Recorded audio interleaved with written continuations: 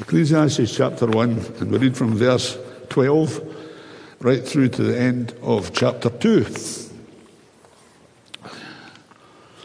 The teacher was king over Israel and Jerusalem.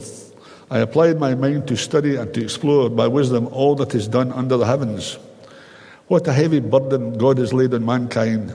I've seen all the things that are done under the sun. All of them are meaningless, a chasing after the wind. What is crooked cannot be straightened. What is lacking cannot be counted. I said to myself, look, I have increased in wisdom more than anyone who has ruled over Jerusalem before me. I have experienced much of wisdom and knowledge. Then I applied myself to the understanding of wisdom and also of madness and folly. But I learned that this too is a chasing after the wind. For with much wisdom comes much sorrow. The more knowledge, the more grief. I said to myself, come now, I will test you with pleasure to find out what is good. But that also proved to be meaningless. Laughter, I said, is madness. And what does pleasure accomplish? I tried cheering myself with wine and embracing folly, my mind still guiding me with wisdom. I wanted to see what was good for people to do under the heavens during a few days of their lives. I undertook great projects. I built houses for myself and planted vineyards. I made gardens and parks and planted all kinds of fruit trees in them. I made reservoirs to water groves of flourishing trees. I bought male and female slaves and had other slaves who were born in my house. I also owned more herds and flocks than anyone in Jerusalem before me. I amassed silver and gold for myself and the treasure of kings and provinces. I acquired male and female singers and a harem as well, the delights of a man's heart. I became greater by far than anyone in Jerusalem before me. And in all this, my wisdom stayed with me. I denied myself nothing my eyes desired. I refused my heart no pleasure. My heart took delight in all my labour, and this was a reward for all my toil. Yet when I surveyed all that my hands had done and what I had toiled to achieve, everything was meaningless, a chasing after the wind. Nothing was gained under the sun. Then I turned my thoughts to consider wisdom and also madness and folly. What more can the king's successor do than what has already been done? I saw that wisdom is better than folly, just as light is better than darkness. The wise have eyes in their heads while the fool walks in the darkness. But I came to realize that the same fate overtakes them both. Then I said to myself, the fate of the fool will overtake me also. What then do I gain by being wise? I said to myself, this too is meaningless. For the wise, like the fool, will not be long remembered. The days have already come when both have been forgotten. Like the fool, the wise too must die. So I hated life because the work that is done under the sun was grievous to me. All of it meaningless, a chasing after the wind. I hated all the things I had toiled for under the sun because I must leave them to the one who comes after me. And who knows whether that person will be wise or foolish. They will have control over all the fruit of my toil into which I have poured my effort and skill under the sun. This too is meaningless. So my heart began to despair over all my toilsome labour under the sun. For a person may labour with wisdom, knowledge and skill, and then he must leave all they own to another who has not toiled for it. This too is meaningless and a great misfortune. What do people get for all the toil and anxious striving with which they labour under the sun? All their days their work is grief and pain. Even at night their minds do not rest. This too is meaningless. A person can do nothing better than to eat and drink and find satisfaction in their own toil. This too I see is from the hand of God. For without him, who can eat or find enjoyment? To the person who pleases him, God gives wisdom, knowledge and happiness. But to the sinner, he gives the task of gathering and storing up wealth to hand over to the one who pleases God. This too is meaningless, a chasing after the wind. Amen. So we're looking again at the second half of Ecclesiastes 1 and through into chapter 2. Do have that open if you're able to. Since the mid-80s, there's been an ever-increasing number of so-called digital nomads, and that includes a particularly rapid increase in the past few years as fewer companies have required their staff to be in a particular location to work. For the digital nomad, they're freed up to travel by radically reducing their possessions, but more importantly, freed up by our connected worlds, hence digital nomads. When everything can be accessed from anywhere, then why would you stay in one spot? The digital nomad can flit about, can rest lightly on the earth, because everything important exists up in the cloud. It's all synchronized to global servers. So park your van by the lake and get on with life. Now, for Christians, there's something of a parallel. We're not supposed to have a permanent home on this earth. The writer to the Hebrews says of Abraham, by faith, he made his home in the promised land like a stranger in a foreign country. He lived in tents, as did Isaac and Jacob, who were heirs with him of the same promise. For he was looking forward to the city with foundations, whose architect and builder is God. That should be the reality for us as Christians. But the truth is, many of us are residents, not nomads. See, we should be nomadic. We should be nomadic not because everything important exists up in the cloud, but because everything important is in heaven. That's what Jesus said in Matthew chapter 6. Do not store up treasures on earth where moths and vermin destroy and where thieves break in and steal, but store up for yourselves treasures in heaven, where moths and vermin do not destroy, and where thieves do not break in and steal. For where your treasure is, there your heart will be also. So often the truth is that our greatest treasures are actually right here, right now. Think about the choices that we all make, the houses that we build, the money that we spend, the things that we invest in. Annie Dillard said how we spend our days is, of course, how we spend our lives. What we do with this hour and that one is what we are doing.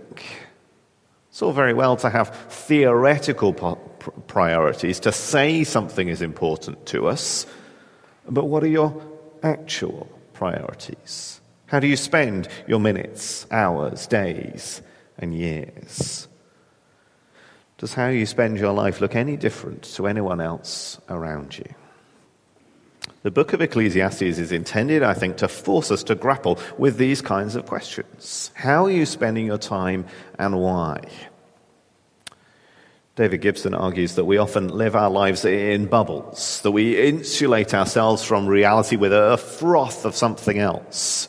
And he says this section of Ecclesiastes is setting about bursting those bubbles, forcing us to grapple with reality, to stop burying our heads in the sand and see the truth. And the bubbles that are confronted in this section, they're not easy targets, are they? It's not just, saying, well, that's a waste of time and everybody knows it. No, he's taking the things that look like good candidates for meaning and then showing that there is no meaning to be found there. He examines first the possibility of wisdom and concludes seeking wisdom is chasing after the wind, 1:17. And more comprehensively, 2:15, I said to myself, the fate of the fool will overtake me also. What then do I gain by being wise? I said to myself, this too is meaningless, for the wise, like the fool, will not be long remembered. The days have already come when both have been forgotten. Like the fool, the wise too must die. Death is the needle that bursts these bubbles. Death is the inescapable reality that we all face. Whether you want to talk about 4,000 weeks or 28,835 days, they will come to an end. So what does it matter how you spend them? Well, recognizing the finitude of our days, it could drive us to despair. And at points, that seems to be the teacher's attitude here in Ecclesiastes. It could drive us that way, or it may instead drive us to use them well, which I think is ultimately the teacher's intent. Gibson says, death can radically enable us to enjoy life. By relativizing all that we do in our days under the sun, death can change us from people who want to control life for gain into people who find deep joy in receiving life as a gift. According to Gibson, the teacher here is showing us how to find real happiness. admittedly via a whole bunch of false starts along the way, a bunch of failed attempts to find happiness along the way to a better course. And finding happiness ultimately is what we all want, isn't it? Blaise Pascal said, all men seek happiness. This is without exception. Whatever different means they employ, they all tend to this end. The cause of some going to war and of others avoiding it is the same desire in both, to be happy. This is the motive of every action of every man, even those who hang themselves. It's quite a statement, isn't it? But is he wrong? Think about what you've done today. When you hit snooze and turned over, you were pursuing happiness. When you ate your breakfast, you did it to avoid feeling hungry, to pursue happiness. When you spent a few minutes longer in the shower hoping that your wife would deal with the children who you could hear fighting in the other room, you were pursuing happiness. May need to change my pronouns in some of these sentences. When you put on clothes, you chose the ones that would make you happy, didn't you? And the deeper things too. We do the things that will make us happy. Even the things that we do knowing they'll make us unhappy in the here and now, well, we do it because we believe they'll make us happier in the long run. Why do we exercise? I'm told some people enjoy it in the moment. I confess I'm baffled by that. But most of us, I think, exercise because we believe the doctors who tell us it will help us live longer, healthier lives. We're maximizing happiness. We work hard at school and university, not perhaps because we enjoy the moment, but because we want the degree that we think is going to open the doors to the happiness in the future. And whether we're right or wrong in that belief, that's why we do it, isn't it? Even when we think we're doing something because somebody else is making us do it, well, we're doing it because the threat of what we think they'll do if we don't will make us less happy than the consequence of not doing it. Butchered that sentence. I think you know what I mean. Even Pascal says the suicide. It's a profoundly sad thing, but he's right, isn't he? That the person in that situation is tired of all the unhappiness and the pain and the misery, and they want it to end. They believe nothingness would be preferable to their present existence. We have this fundamental goal to be happy. And that brings us to the preacher's next attempt to find meaning. He's exhausted wisdom as a source, and so he says, chapter 2, verse 1, "Come now, I will test you with pleasure to find out what is good." But that also proved to be meaningless. Again, he tells us up front that this is going nowhere. But again, he lays out the extent of his exploration, that none might doubt he really has tried. Does this work or not? And in pursuing pleasure, he begins with laughter, verse 2. Comedy's a popular means of getting by, isn't it? We feel insecure about something and we pretend it's just a joke. We feel down about our own circumstances, so we make fun of someone else. We're bored, we turn to something that will make us laugh. But the truth is, whether it's the 30-second clips on TikTok, or it's the endless reruns of old sitcoms, or it's the supposedly comedic banter of the quiz show host, so much of it is empty. Froth at best. Go a little bit deeper, the more substantial comedy, if you want to call it that, well, maybe it makes us laugh for an hour, but does anything change because of it? Does it give us meaning? Well, read the biographies of some of these comedians sometime. They don't seem to have found meaning for themselves, many of them, do they? How many of them entertain others and yet are profoundly dissatisfied and unhappy themselves? Robin Williams might be the most extreme example, but he's just one of many who has tried laughter and come up empty. It has proved to be meaningless. Solomon moves on, verse 3, "I tried cheering myself with wine and embracing folly, my mind still guiding me with wisdom. I wanted to see what was good for people to do under the heavens during the few days of their lives." Plenty of people have tried this one too, haven't they? Searching for meaning in the bottom of the bottle or with the pills and the syringes. And whilst he says, "My mind's still guiding me with wisdom," I think that means he kind of stopped to analyze it after the fact, not that in the moment he stopped short of complete intoxication. No, the teacher here says he's tried out everything that alcohol has to offer and found nothing there. Plenty of people can echo that same analysis today. A promise of freedom and happiness that turns out to be an entrapment of despair. And so he turns to a rather grander vision in the verses that follow. He undertakes these substantial projects. We could note in passing that all these projects are actually quite self-centered. These are gardens and parks for himself, not kind of big public projects. He increases his number of slaves in order to cater to his whims. He has the flocks and the herds that make the food to go with all the wine at his blowout feasts. And remember, this is a king with the tribute of the surrounding nations flowing in along with the taxes of his own people, all into his coffers. There's no limit to what he can purchase. Nothing stopping him from these grand projects, everything his heart desires. So he amasses the treasure. He hires the singers, verse 8, then rather more the preserve of the wealthy. And of course, in his seeking after pleasure and happiness, of course, he also establishes his harem, the delights of a man's heart. 1 Kings 11 records he had 700 wives and 300 concubines. He denied himself no conceivable pleasure. Now, we might think we don't have the opportunities to indulge our desires that Solomon, this incredibly rich king, had. And maybe that's true to a degree. But the truth is, folks, we can dine at a larger buffet. We can buy produce from around the world in our supermarkets. We can listen to an endless variety of music at the touch of a button. And we may not be able to quite match his exploits in the flesh, but the internet offers us an endless harem for the imagination. We have ample opportunity to indulge our desires. And so often we tell ourselves, if I just had a little more, if we had the nicer house, the faster car, the partner of our dreams, the holiday, the whatever it might be, tell ourselves if we had that thing, we would be happy.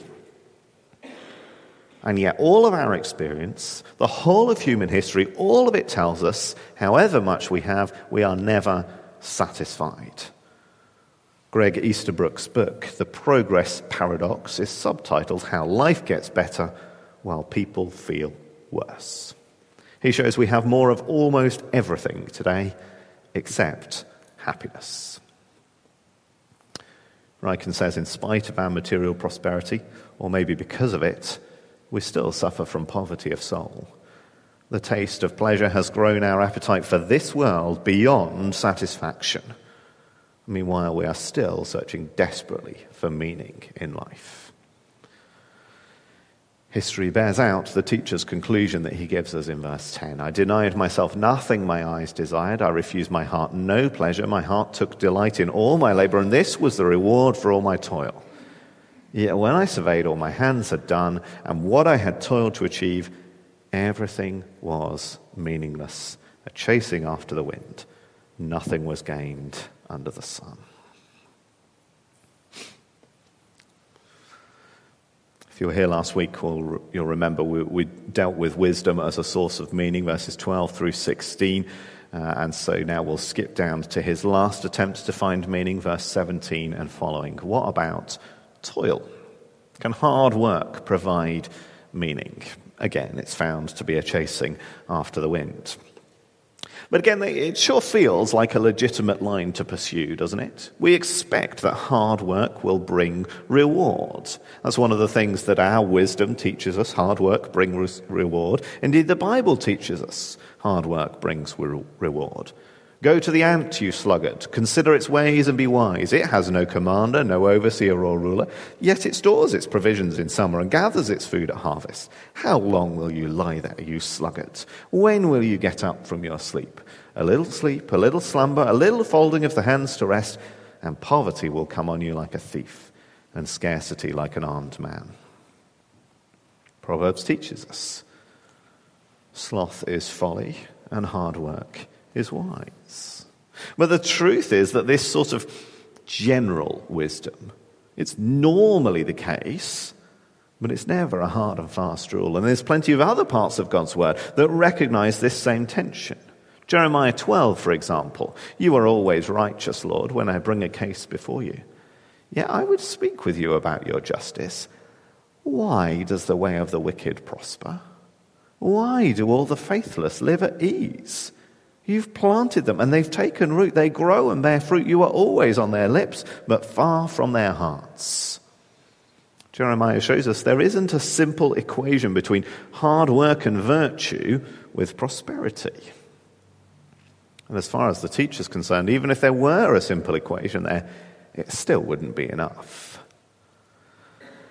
Verse 18, again, we're confronted with the spectre of death.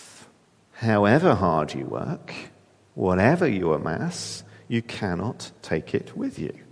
And who knows what the next guy will be like. That's what played out for Solomon. So great was his son's folly, he lost 10 out of the 12 tribes that made up his father's kingdom.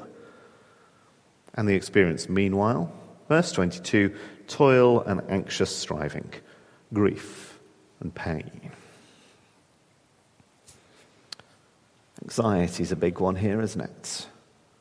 We're anxious about whether we'll have enough work to support our families. We're anxious about whether there will be enough hours in the day to get all our work done. We're anxious about whether our colleagues will do their part or our efforts will be wasted because they haven't done what they should. We're anxious while we're at work. We're anxious when we should be resting. We're anxious when we should be sleeping. Verse 23, even at night, their minds, their hearts do not rest. Rare is the person who hasn't had a sleepless night worrying about their tasks and responsibilities. Day and night there is not rest for the weary, and the worker is always weary. And it will last, verse 23, all their days. It's not an attractive picture, is it? So what's the teacher's conclusion? I mean, we've had all these mini conclusions along the way. Summarized, this too is meaningless, a chasing after the wind. We've had those mini conclusions. How do we end up? Verse 24. A person can do nothing better than to eat and drink and find satisfaction in their own toil. This too I see is from the hand of God. For without him, who can eat or find enjoyment? To the person who pleases him, God gives wisdom, knowledge, and happiness. But to the sinner, he gives the task of gathering and storing up wealth to hand it over to the one who pleases God. And this too is meaningless, a chasing after the wind. Now, it seems to me that you could read verse 24 in a few rather different tones, couldn't you? Read one way, verse 24 is a note of despair. This is all there is. Why bother with anything? Read another way, it's hashtag YOLO, isn't it? You only live once, so throw yourself into every opportunity with reckless abandon. Go to the parties, eat, drink, be merry. Just take what this life has to offer. Make the most of it. Nothing better than to eat and drink. I don't think either of those is quite the teacher's intention here, but rather something that's maybe a middle road between the two. Gibson's very helpful again. He puts it this way. He says, some say, eat, drink, and be merry because that's all there is. The teacher says, eat, drink, and be merry because that's what there is. God has given the good things of this world to us, and they are their own reward.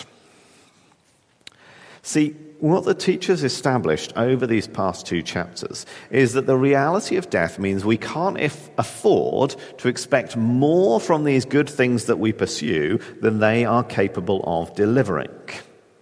But if we pursue them for what they actually can provide, instead of trying to make them carry a weight for which God never intended them, then they can in fact be for our good.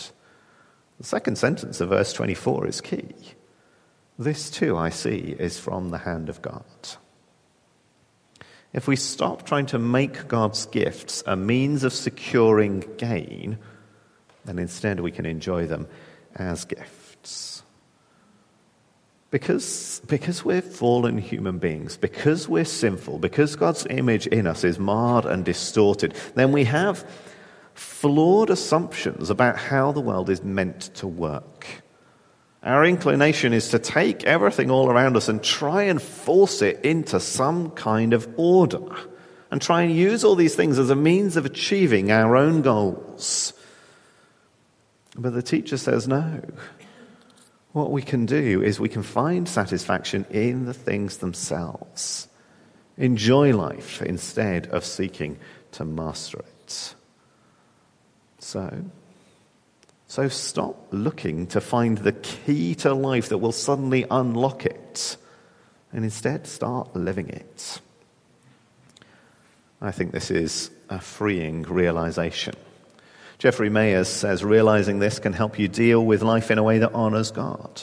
For example, don't be surprised to find yourself in a frustrating situation for which you cannot escape by means of controlling it. Not everything can be fixed. Not everything is a problem to be solved.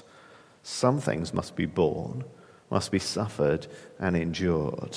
Wisdom doesn't teach us how to master the world. It doesn't give us techniques for programming life such that life becomes orderly and predictable. It doesn't. It's uncomfortable, isn't it? For those of us, and I think it's most of us, those of us who approach pretty much any situation as a problem to be solved, this is uncomfortable. But Jesus told us we should expect suffering to be part of our normal experience. So maybe it isn't such a good thing that we try to engineer suffering out of our lives at almost any cost. And the teacher ends this kind of 2-chapter section that has been very me-centered. He ends it by turning finally to consider God. Suddenly he's all over these few verses at the end, isn't he? God, who's barely got a look in 2 chapters. Suddenly now he's there again and again in these closing verses. And what is he doing? He's giving gifts to those he loves. That's what we need, isn't it? To recognize that it comes from the hand of God. See, endless enjoyment, it does not come in the box with your iPhone. If it did, why are you already considering an upgrade for it? Enjoyment is not automatically part of sex. It is not on the keyring of your dream house. It does not ride in the passenger seat of your new car. Folks, we know what it is like to have tasted the best that this life has to offer and still be wondering what's next. The teacher tells us God has to give us enjoyment, or the thing itself will leave us unsatisfied. And the way that God gives us enjoyment in his gifts is by giving us a perspective on ourselves. So, folks, there is the glimmer of hope at the end of these 2 rather bleak chapters. To stop searching for the key to life and start living it. To enjoy the gifts of God's grace. Let's pray.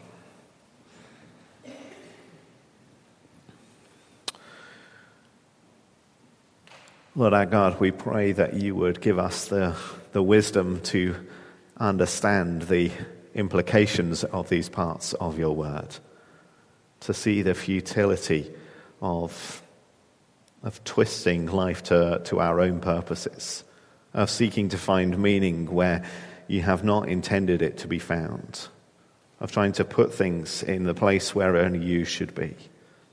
Help us to see the futility of these false starts and to find our satisfaction in you, to rejoice in the gifts that you give to us. Lord God, give us this wisdom and insight, we pray. Amen.